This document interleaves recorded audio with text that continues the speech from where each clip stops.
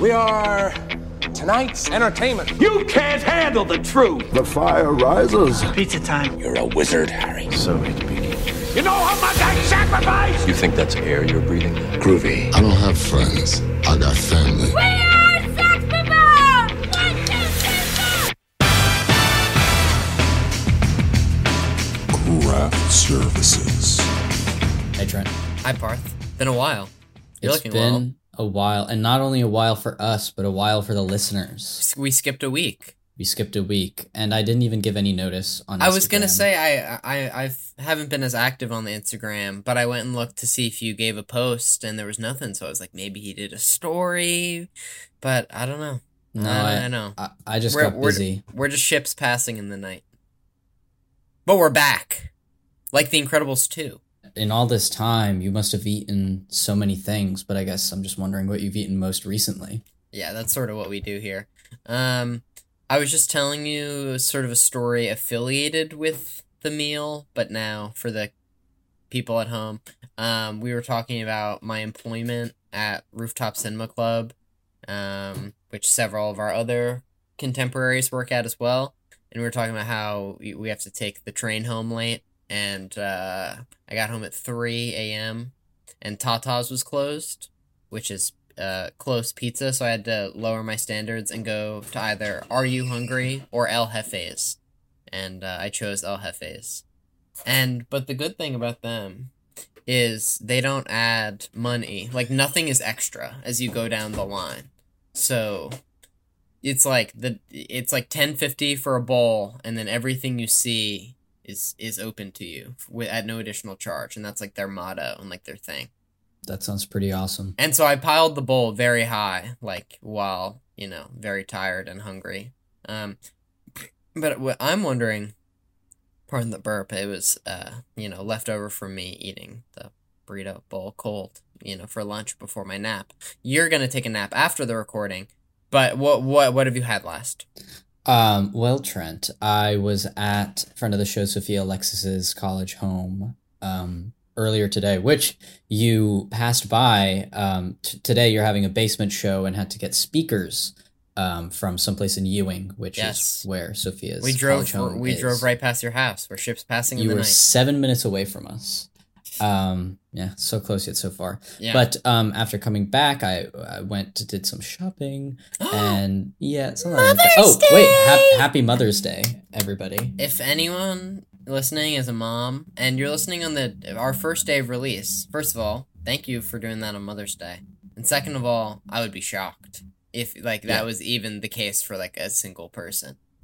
Yeah. But needless to say, if you're a regular person, not a mom, but you have a mom, holla at him. Tell him Happy Mother's Day. Yeah, holla at him. But anyways, I came back and it was like 2 p.m. and I was really tired, hungry, and I had leftover Trader Joe's gnocchi. The sweet potato gnocchi? Yeah. Oh, yes. I used to make that with some frozen what are they called? Brussels sprouts, which you think are gross as a kid, but Brussels sprouts are actually good if you cook them up with some olive oil. Yeah, but yes, I am familiar with the sweet potato gnocchi from Trader Joe's. Very good. Thank you. And I had that, and then our recording got pushed back a little bit. Because I was sleepy. You woke up from a nappy, and then I had to finish the movie. Yeah, 20 minutes. I slept through like the second act of the film, but I'm very fresh on the Act 1 and Act 3. But during that break, I had an ice cream bar. Or like a ice cream sandwich, I mean. Yeah. Yeah. So that's what I've had. Cool. And what the audience is having is a really cool intro. Segue into... like that? Yeah, something like that. Why don't we cue the intro? Oh, I thought you had cued it already.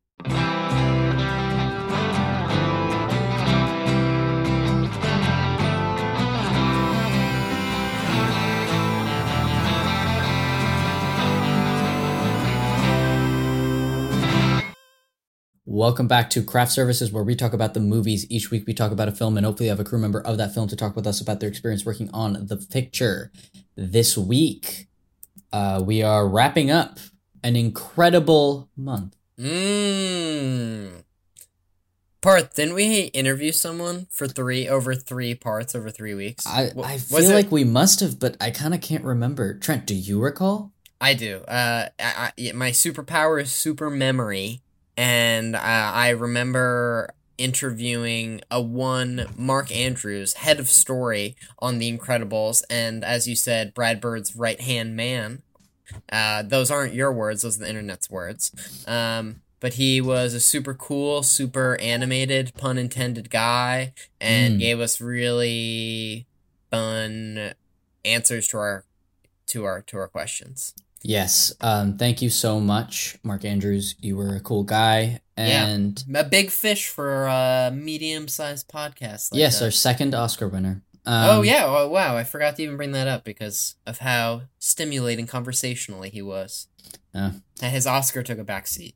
Yes, but we do have a photo of it on our Instagram. Yes, yeah. So we are material girls at the end of the day, and so when he said that the Oscar was in the same room, we couldn't resist.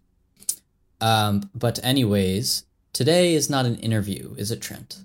No, you had your chance. You could stop now and go listen to parts 1 through 3, or strap on your freaking seatbelt, because Parth and I are gonna discuss the film of the week this week.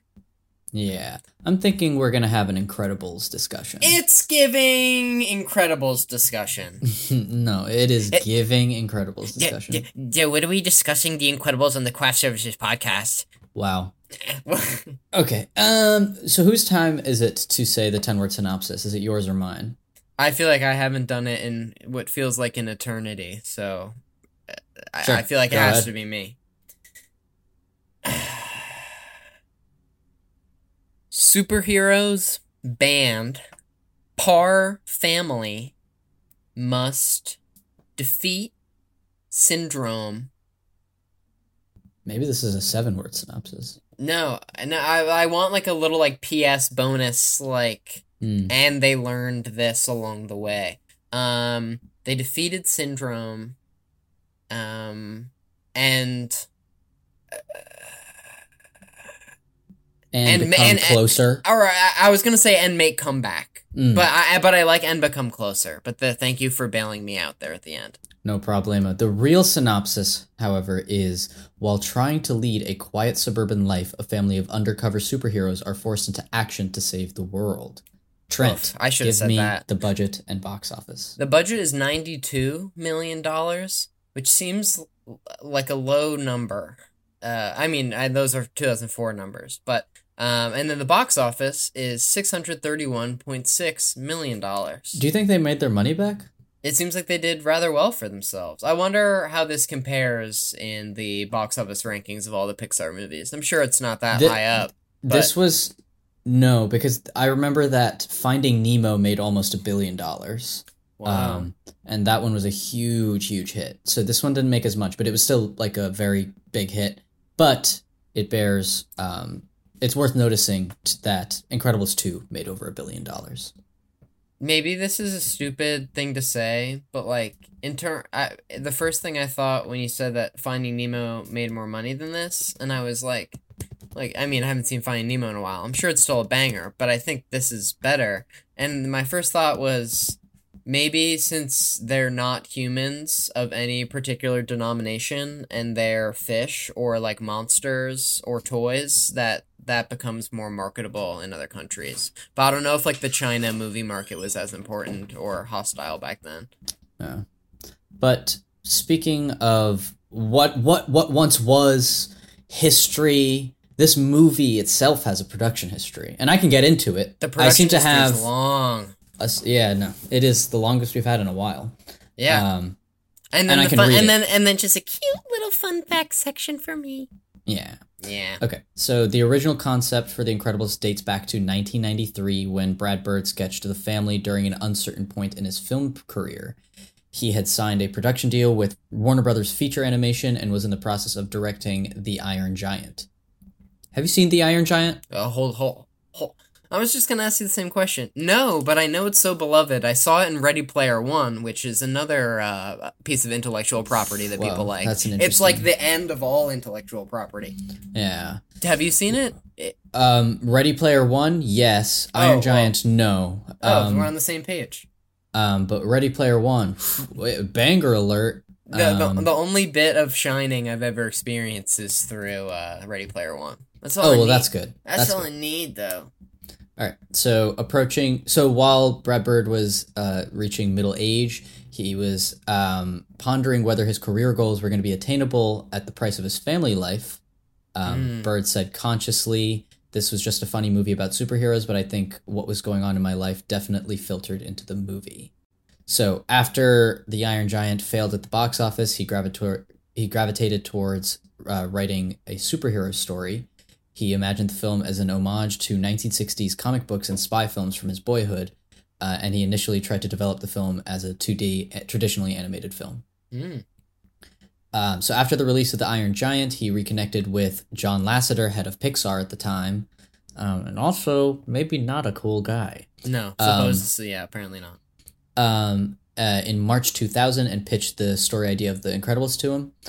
Bird and Lasseter knew each other from their college years at Cal Arts in the 1970s. And Trent, who was Brad Bird's college roommate? Was it Doug Leffler from our Army of Darkness interview? Yeah, it just might have been, but you might have to go check out that interview to make sure. Wow, that's a blast from the past, if I do say really so is. myself. So our guest from last week, head of story Mark Andrews, also went to Cal Arts, no? he did, But just not during the same the same years like that. because they were like the first year. Yeah, they were the like first cool class. guys. And then Mark Andrews was also a cool guy, but in a less cool year. A slightly younger cool guy. Yeah. Yeah. So Lasseter liked Bird's pitch and invited Bird to come to Pixar, and the studio then announced a multi-film contract with Bird on May 4th, 2000. So The Incredibles was written and directed solely by Brad Bird, which is a departure from previous Pixar films, which usually had 2 to 3 directors and a bunch of screenwriters, which all worked for the company, called the Pixar Brain Trust. So Bird came to Pixar with the lineup of the story's family members worked out: a mom and a dad, both suffering through the dad's midlife crisis, a shy teenage girl, cocky 10-year-old boy, and a baby, and he based their powers based on family archetypes. Bird said, quote, "The dad is always expected in the family to be strong, so I made him strong. The moms are always pulled in a million different directions, so I made her stretch like taffy. Teenagers, particularly teenage girls, are insecure and defensive, so I made her turn invisible and turn on shields. And 10-year-old boys are hyperactive energy balls. Babies are unrealized potential." I've watched this movie a million times, and I've never thought about it that way. But that really is nice and satisfying to hear. So Syndrome was originally written as a minor character who assaults Bob and Helen at the beginning of the film, only to die in an explosion that destroys the Parr's house. But in this version, they were named the Smiths. But he was made the main antagonist because the filmmakers liked him more than the character of Zarek, who was intended to fulfill that role. Don't know anything about Zarek. Mr. and Mrs. It could have been Mr. and Mrs. Smith. I wish we had asked more, or I wish we asked a Zarek related question during the interview, because I truly have no idea where that could have gone. But he did talk about that. Yeah, it was originally Incredibles like a was- Kaiser Sose, like, who's the bad guy? Like, yeah, plot. yeah. He said it was definitely heading in a different direction, and then he talked about repositioning the movie and it getting to the place it is now, which I think is a very streamlined ship, if I do say so myself. So the Snug character that Helen talks to on the phone in the film was originally intended to actually appear in the film to No Man's Land Island and to die, but was removed when John Lasseter suggested having Helen pilot the plane herself, which was a good note. Yeah, that guy is in the movie for it. They make the phone call. It seems like he should be a bigger. It seems like his part did get cut out. Yeah, just yeah. because of how weird that little moment is. And also, like, you don't 100% need. I feel like they say Snug, my guy, and it's it's like Snug. I need to call in a favor, and then there's the framed picture to know that they have history. But really, that's all you freaking need. You don't need him to die. And this movie already, I wish we had asked this question, but I was like, with the suicide at the beginning and Mr. Incredible throwing his boss through the wall, I wanted to be like, and like fucking choking him, like picking him up and choking him. I wish I had asked about if there were a lot of roadblocks in like having this be a PG film. Yeah. So Bird found working with CGI, quote, wonderfully malleable, as the camera was able to be adjusted and moved in ways that traditional 2D animation never could be. He found it also more difficult in some ways than working traditionally, as the software was not particularly sophisticated or friendly. Bird wrote the script without considering limitations with computer animation, and the result of this was the most complex film Pixar had ever made. So like most computer animated films, the Pixar had a year-long period of building the film from the inside out, modeling the exterior and understanding controls that would work the face and the body, articulation of the character before animation could even begin. Syndrome's design was based on Brad Bird himself, which if you look at Brad Bird talk, you can totally see. So humans are widely considered the most difficult thing to execute in animation, and they were tasked with making a film with only human characters for the first time.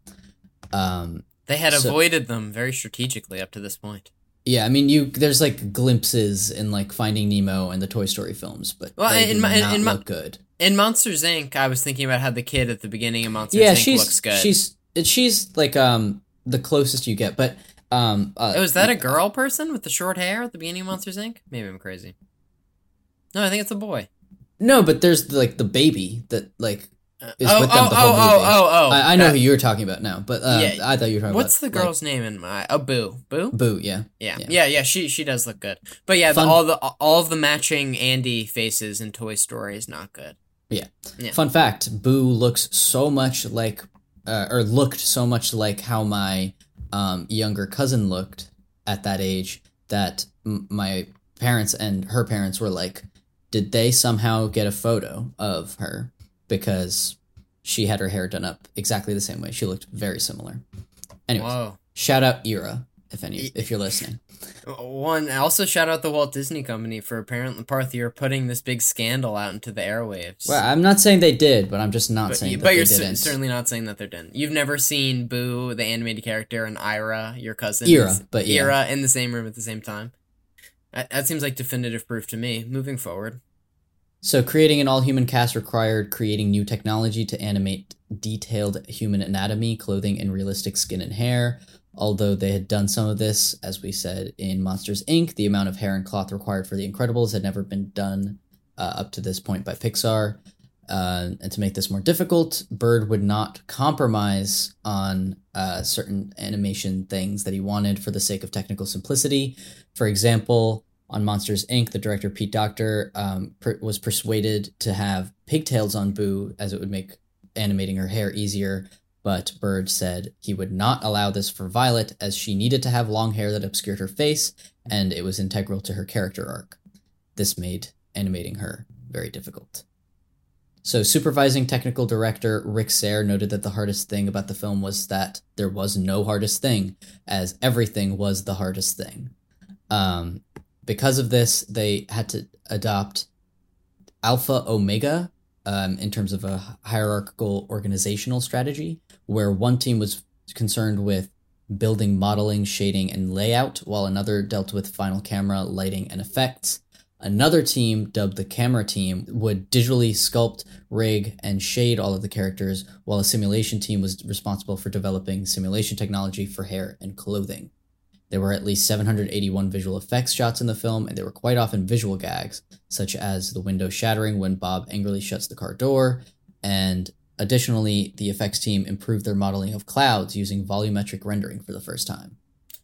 What does a VFX shot mean within a fully animated film? Isn't everything VFX? Well, as I understand it, there's a difference between animating and simulating. So when you have an explosion, you have like a formula within the computer and it simulates that explosion. The animator does not create that. Versus if the like Mr. Incredible is moving, an animator has animated all of those things versus like if a window breaks, you might have a simulation of a window breaking. So I assume that's what that means. Okay.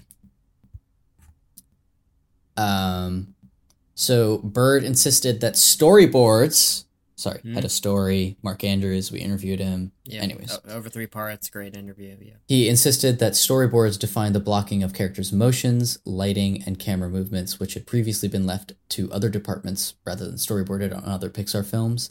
Bird admits that he, quote, had the knees of the studio trembling under the weight of The Incredibles. He also said, quote, basically, I came into a wonderful studio, frightened a lot of people with how many presents I wanted for Christmas, and then got everything I wanted. Nice. Did he only have the sauce of Iron Giant under his belt when? Yeah. Yeah. Well, for feature film, I mean, he'd worked a lot in. I mean, he worked on The Simpsons a lot. He had worked on a lot of other stuff, but just not in feature filmmaking. Parth, I'm just finding out that The Incredibles is the first Pixar film to be scored by Michael Giacchino, and that's absolutely shocking to me. Yeah. This is not only the first Pixar film to be scored by Michael Giacchino, this is the first film to be scored by Michael Giacchino. This is his first movie. I was only just introduced to him through The Batman, but this is a score that I like a lot as well. Michael Giacchino is one of my favorite... Yeah, no, literally. He's one of my favorite working composers. I think he's almost at the level of being like a Zimmer type, where he works on too many projects, and so a lot of his scores sound the same. Yeah. But every now and then you get a Batman or a War for the Planet of the Apes or something like that. Isn't he like very young and has like a lot, or I don't know. If Not he's very anymore. young. He's like 50 now or something. Oh, but still, I feel like as far as composers go, still feels like there's a lot of road ahead for more good scores. You know.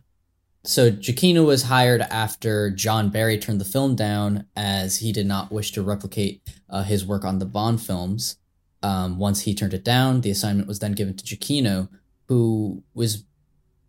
No, was he working on Lost at this point? I don't remember, but he had done a bunch of video games. I know that.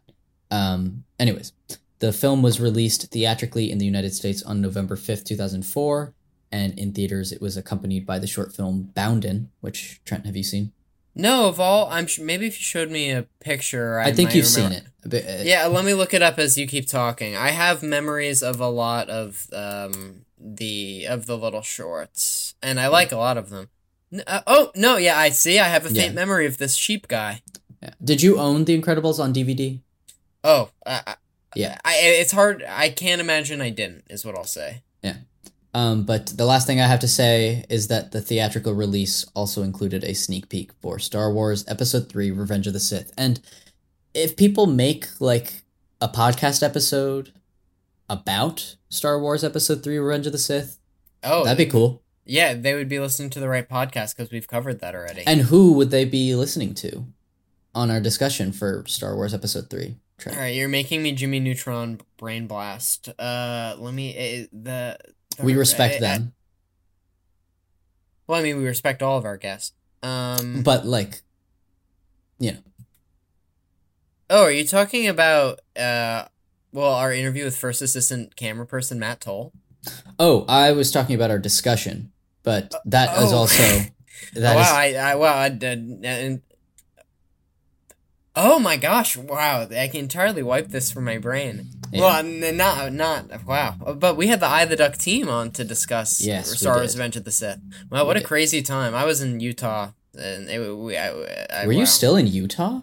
Yeah, it was one of my last ones before I retired. Wow, that puts everything into perspective. Wow. But I have very solid memories of. You know the Pixar short of like the guy playing chess? Yeah, that's one of the first ones. Yeah, the old man who's then the old guy reposited in Toy Story 2 who like as like the fixes toy. Yeah. And then I remember it was like before Finding Dory, there was like one with like the birds on the beach and they like chase after the water. You remember that? Yeah, that was a good one too. Trent. Parth. I'm in a fun mood. Oh, I thought you were sleepy last time I checked. Oh, wait, but I see what you're doing. Would you like some facts to support the fun? Only if they're fun facts, though.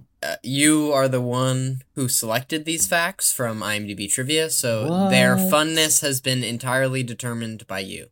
So Lily Tomlin was considered for the part of Edna Mode, but turned it down when she heard Brad Bird's vocal performance saying, "What do you need me for? You got it already." Brad Bird famously performs the part of Edna Mode. Edna Mode. And guest. No capes! Jason Lee, Buddy / Syndrome, recorded his vocals in 4 days, while Craig T. Nelson, Bob Parr / Mr. Incredible, recorded his vocals over the span of 2 years. That's a crazy fact. Right? It's crazy that Jason Lee, who I associate with being in Kevin Smith movies, is the villain in this very mainstream animated film. Yeah. But he's great. He's so good in this movie. Yeah. Usually I feel like the whole like casting celebrities in voiceover roles or voice actor roles, it's like, okay, they just sound like them talking, but like this, I feel like getting the actors they chose for this movie, like everybody's so well cast. I don't know what the kid actors look like, but and obviously I know it's intentional, but like the likeness betwin Craig T. Nelson and Mr. Incredible, and also like Holly Hunter, is that her name? And yes, yeah. And Elastigirl. Both of them seems very intentional. I don't know what the kids look like, but that might be. Maybe. Yeah. You want more? Yes, please. In order to give Dash a realistic, out-of-breath voice, Brad Bird made Spencer Fox, exactly who we're talking about, run laps around the studio before recording his lines. Parth, you know, if your character's supposed to be psyched up in a scene, doing 10 jumping jacks before could really get you in the right mindset. I learned that in class. In acting class. It's kind of true, though. Spencer Fox seems to think so. During development, villain Bon Voyage was named Bon Perignon. The famous champagne maker would not provide legal rights for the use of the name, however, so the name was changed. Bon Voyages. I don't understand the joke of Bon Perignon because I don't care about champagne, but Bon Voyage is awesome. Yeah, Bon Voyage is way better. Monsieur Incroyable. That's how French people sound. Monsieur Incroyable. Yeah, see, you do it better than I do. Writer and director Brad Bird's son, Nicholas, is the voice for the little boy on the tricycle, who also voiced Squirt the baby turtle in Finding Nemo. The code title for this film used during production was Tights. Nice. Jack's real name is John Jackson, although it's never said anywhere in the film. And in the whole movie, you can see 35 explosions, 189 buttons being pressed, and approximately 640 gunshots. 640 gunshots is crazy. For a Pixar film is especially like insane. This is a studio that made like the last movie they made was like talking monsters, you know? Especially the movie opening on like the guy with the Tommy gun like pointing out the moving car and like a very real crime. Like the attempted suicide is like, I think that's the craziest thing, because I feel like violence is always shown a little bit to kids. It's like it's a little crazy, but it's not that crazy. But an attempted suicide, and then starting with an attempted suicide that is foiled, and then in the newsreel he goes, "You didn't save my life, you ruined my death," is fucking crazy. Yeah, it really is. Imagine, I don't know. I don't think stuff like that is like in The Good Dinosaur or anything. No, it is not.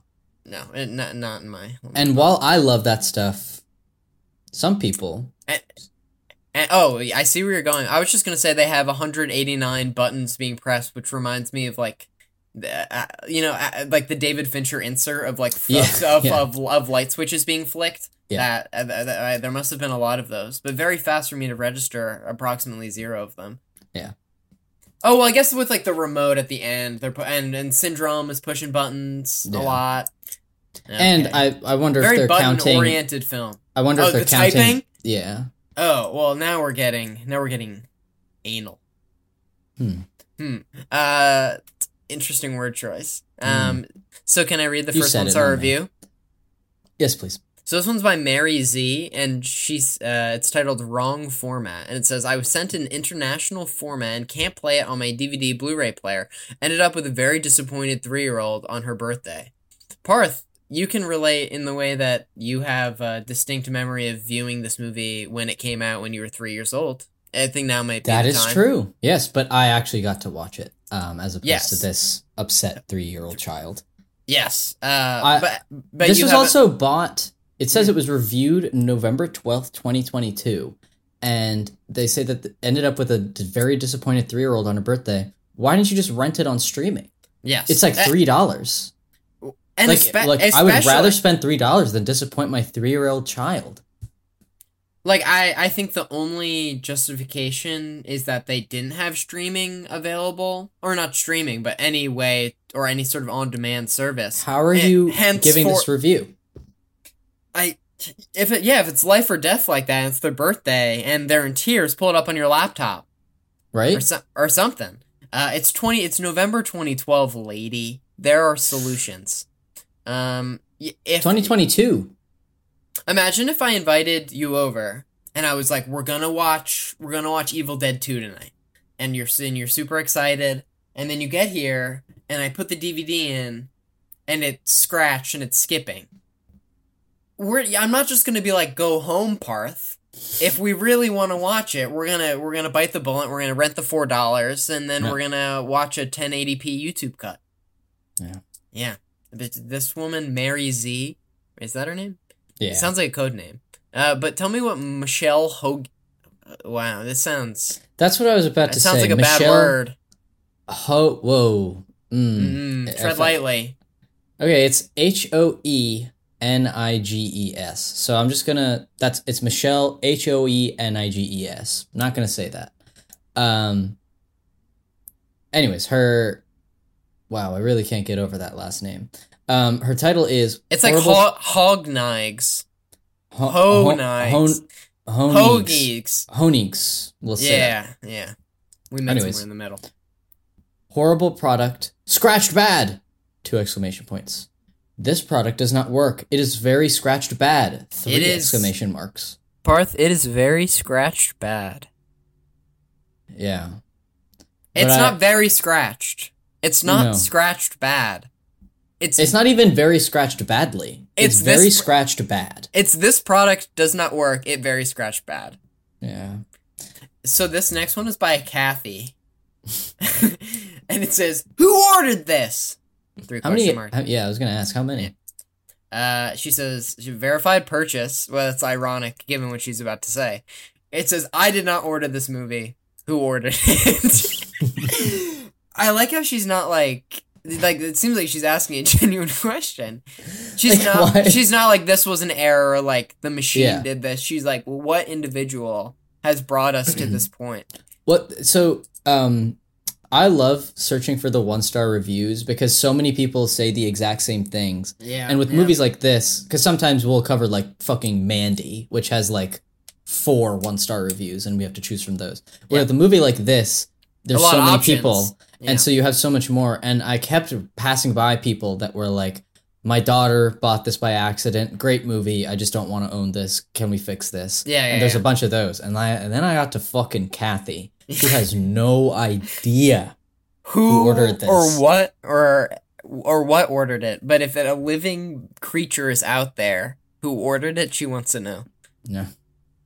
And the funniest thing about it, Parth, it was a verified purchase. It says it right there in big, I know. bold orange letters. We should mark it as helpful and move forward. You know what would be helpful to the humble listener, though? Talking about what worked and what didn't work in the film.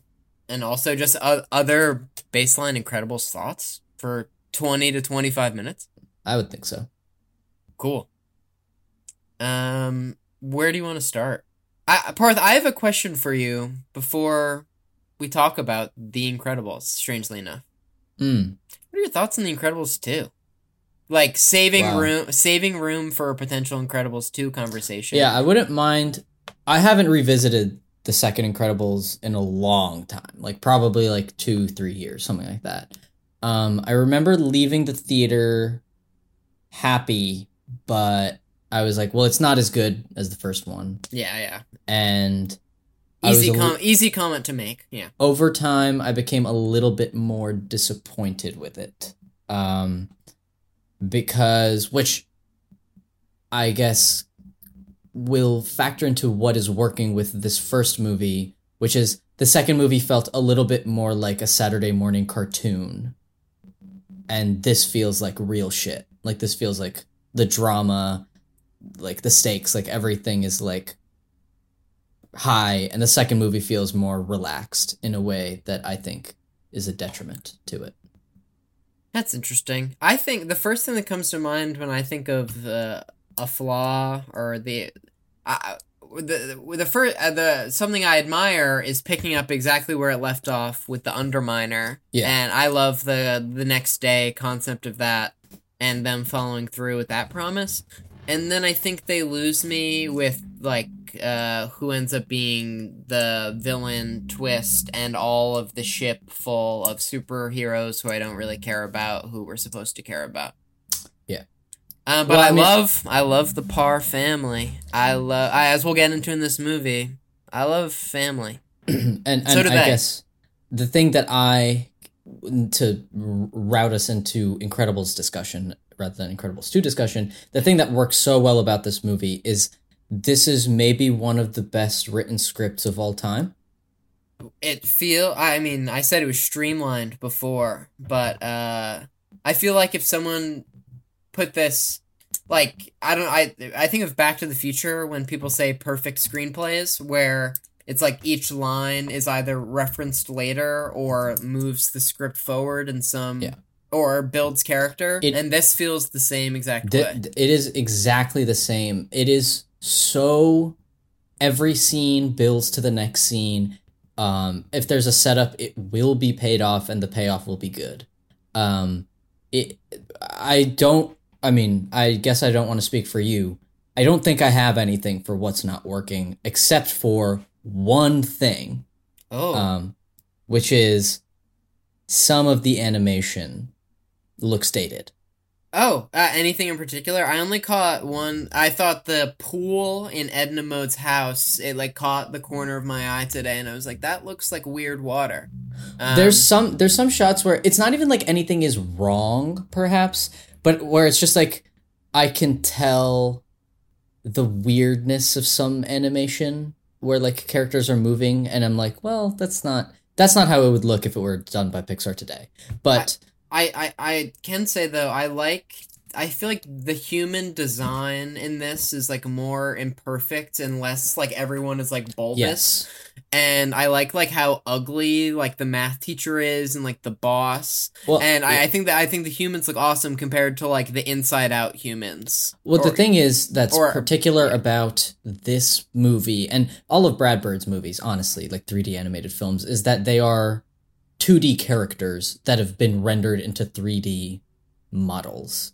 So like the design of each character is so distinct in a way that I think other Pixar movies have more of a stock look to them. And I think that like the overall design of the movie is one of the best things about it on the whole.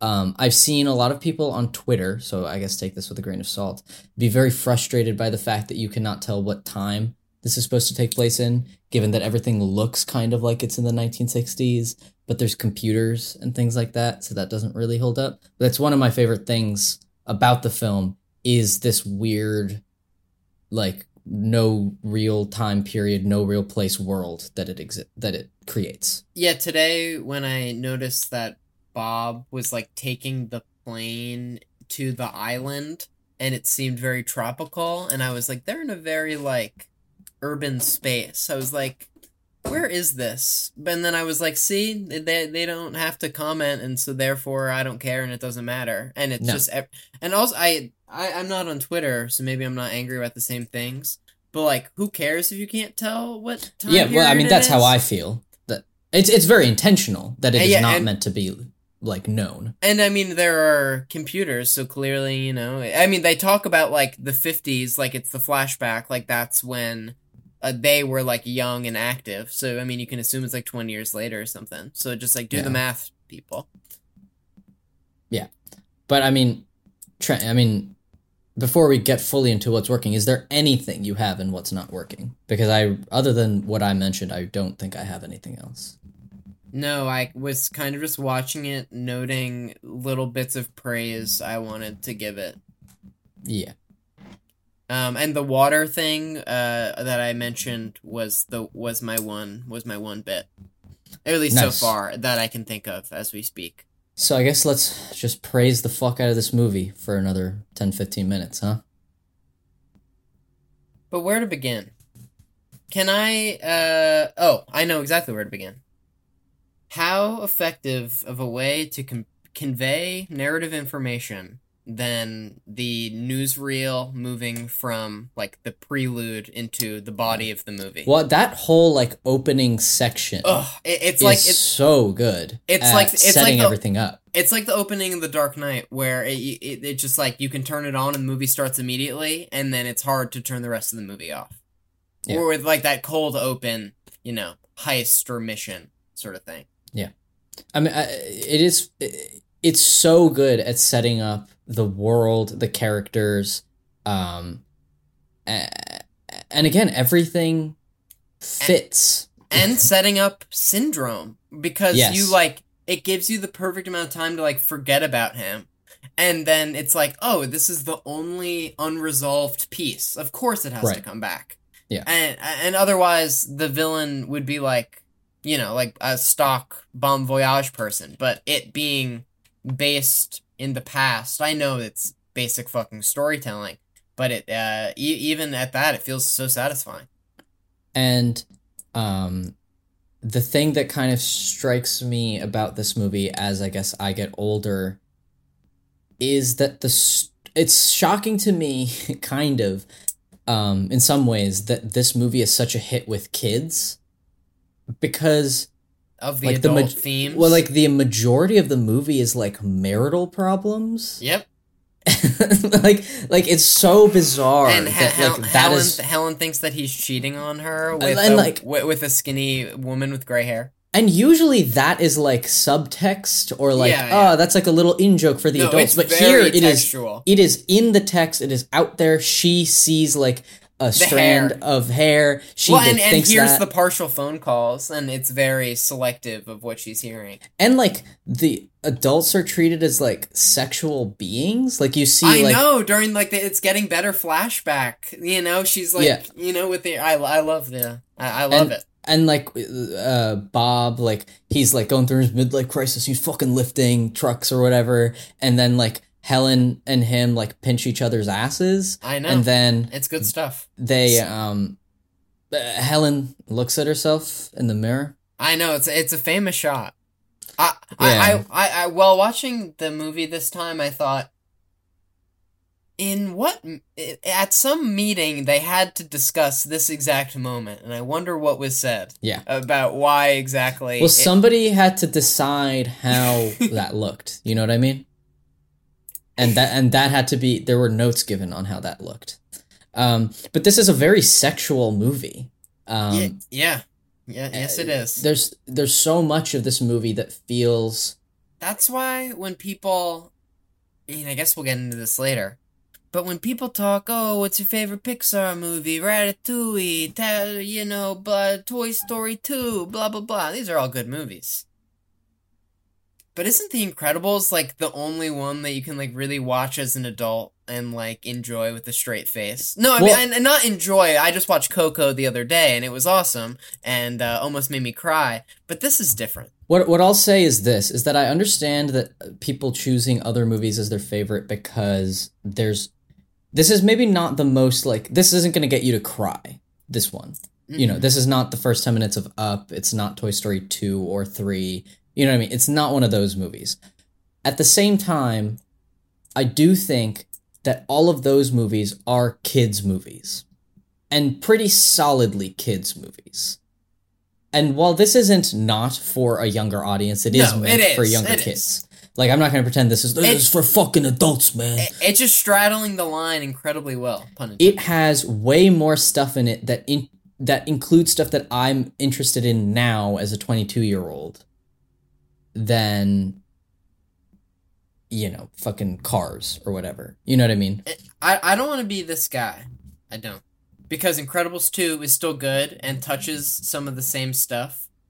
But Como se dice, it's certainly catering to the ideas of, like, the Super Mario movie. Like, let's make this okay for really young kids sort of thing. Well, yeah, I mean, saying Obviously that not to is the same but obviously not to the same level. Obviously. But what I would also say that Incredibles 2 is kind of given a bad hand by this movie because it's so hard to follow. Everything about this movie is designed for this movie, if that makes sense, where everybody's like arc wraps up. Yeah. is perfectly done for this movie. Isn't it amazing in the last scene, like, Dash gets to win second place of the race, Violet gets asked out by the boy, and I'm like, just one nice thing happens to everyone, and that's how you fucking end a movie. Yeah. Yeah. And again, like, the stuff between Helen and Bob is legitimately really, really good. Their argument with each other about... I like it when her neck stretches out. Oh, it's good. Yeah. But, like, that it feels like a real argument. I mean, not obviously an exactly real argument I've seen my parents have, but, the way they're talking with each other, the kind of dialogue that they have with each other feels so real. And to go back to why this movie I think is special from other Pixar movies is, we talked about it in a little bit in our production history, is this is a singular voice as opposed to other Pixar movies which are kind of almost Monty Python-esque, like everybody's working on it and everybody gives ideas. And that's great. But what's great about this is this feels like, it really feels like what one man wanted to make. And it's so, everything is sort of tuned into Brad Bird's idiosyncrasies? That's what I'm saying, yeah. I feel like Brad Bird is big on animation, like, not being a genre, is that what they say? Yeah. And that he, just as an adult man, is, like, mature, or is, like, maturing the material to his sensibilities. Right. And that your singular vision is supporting that. Or the end product of that. But I have 2 notes that I wanted to get out of the way. You ready for them? Yeah, please.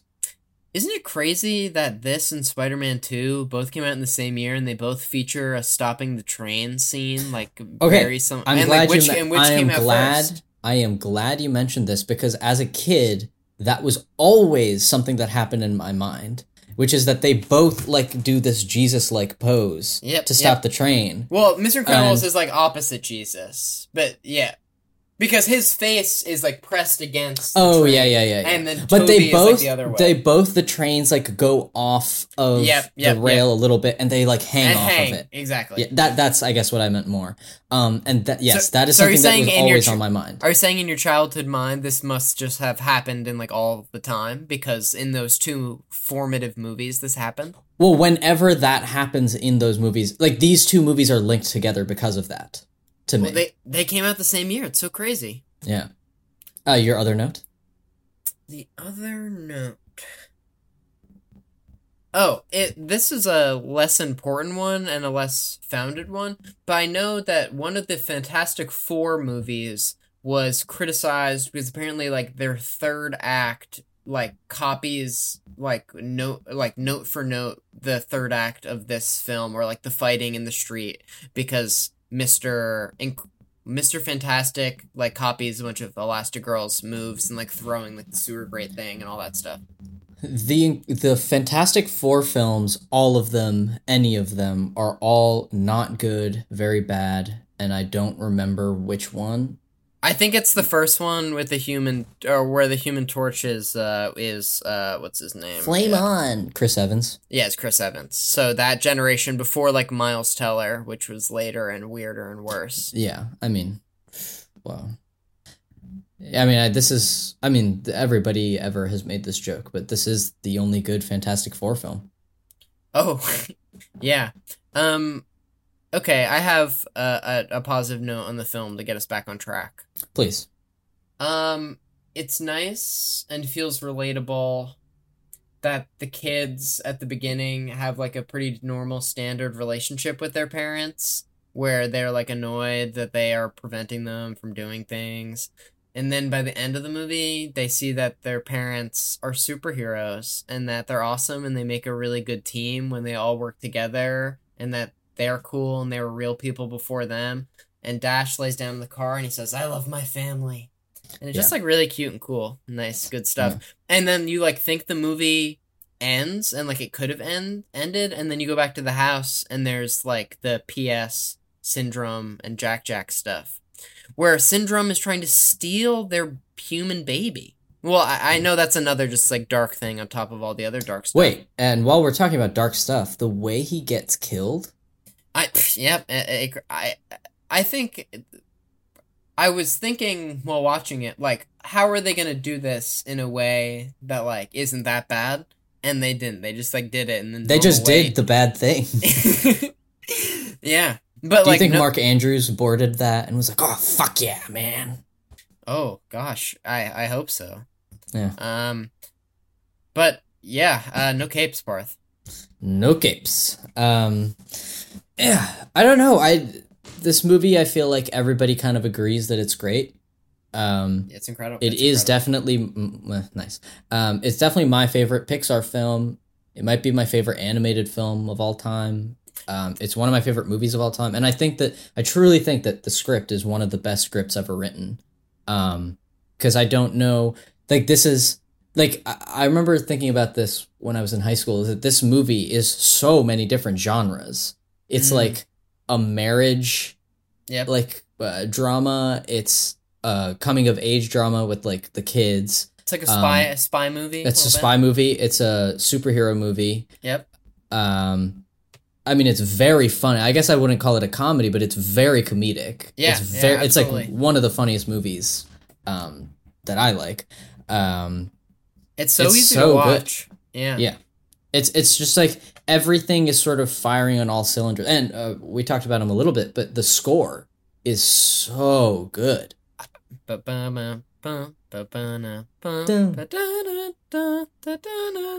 Yeah, I feel like every episode we have, I have like in the back of my mind, like, remember to compliment the score. And this time I won't forget to compliment it, because this score is awesome. Yes. And when I was a little kid, I would say, "Hey, that sounds a lot like the Mission Impossible theme." And then guess what Michael Giacchino scored after this? Wow, that must have been a roller coaster. Which Mission Impossible movies did he do the score for? He did 3 and 4, and 3 came out in 2006. So do you uniquely like? Are those scores really good compared to the other ones? I wouldn't say they're good, like, and the other ones aren't, but like they definitely sound like Michael Giacchino scores, and so they're particular in that way. But all the mission scores are the new ones done by anyone I've heard of? Lorne Balfe. I don't know if you know him. The first movie was done by Danny Elfman. Oh, wow. Second was Hans Zimmer. Wow. Third and fourth, Michael Giacchino, and then the others you wouldn't know. Got it. Is it time for the ratings gauntlet? Trent. Parth. What would you recommend this? I mean, I feel like we know the answer to all of this stuff, but would you recommend this? Would you rewatch this? Would you show this to would your mom like it? And what would you rate it out of 10? I think the answer is all like easy yeses. And then I was thinking, am I gonna give this a 9 or am I gonna give it a 10?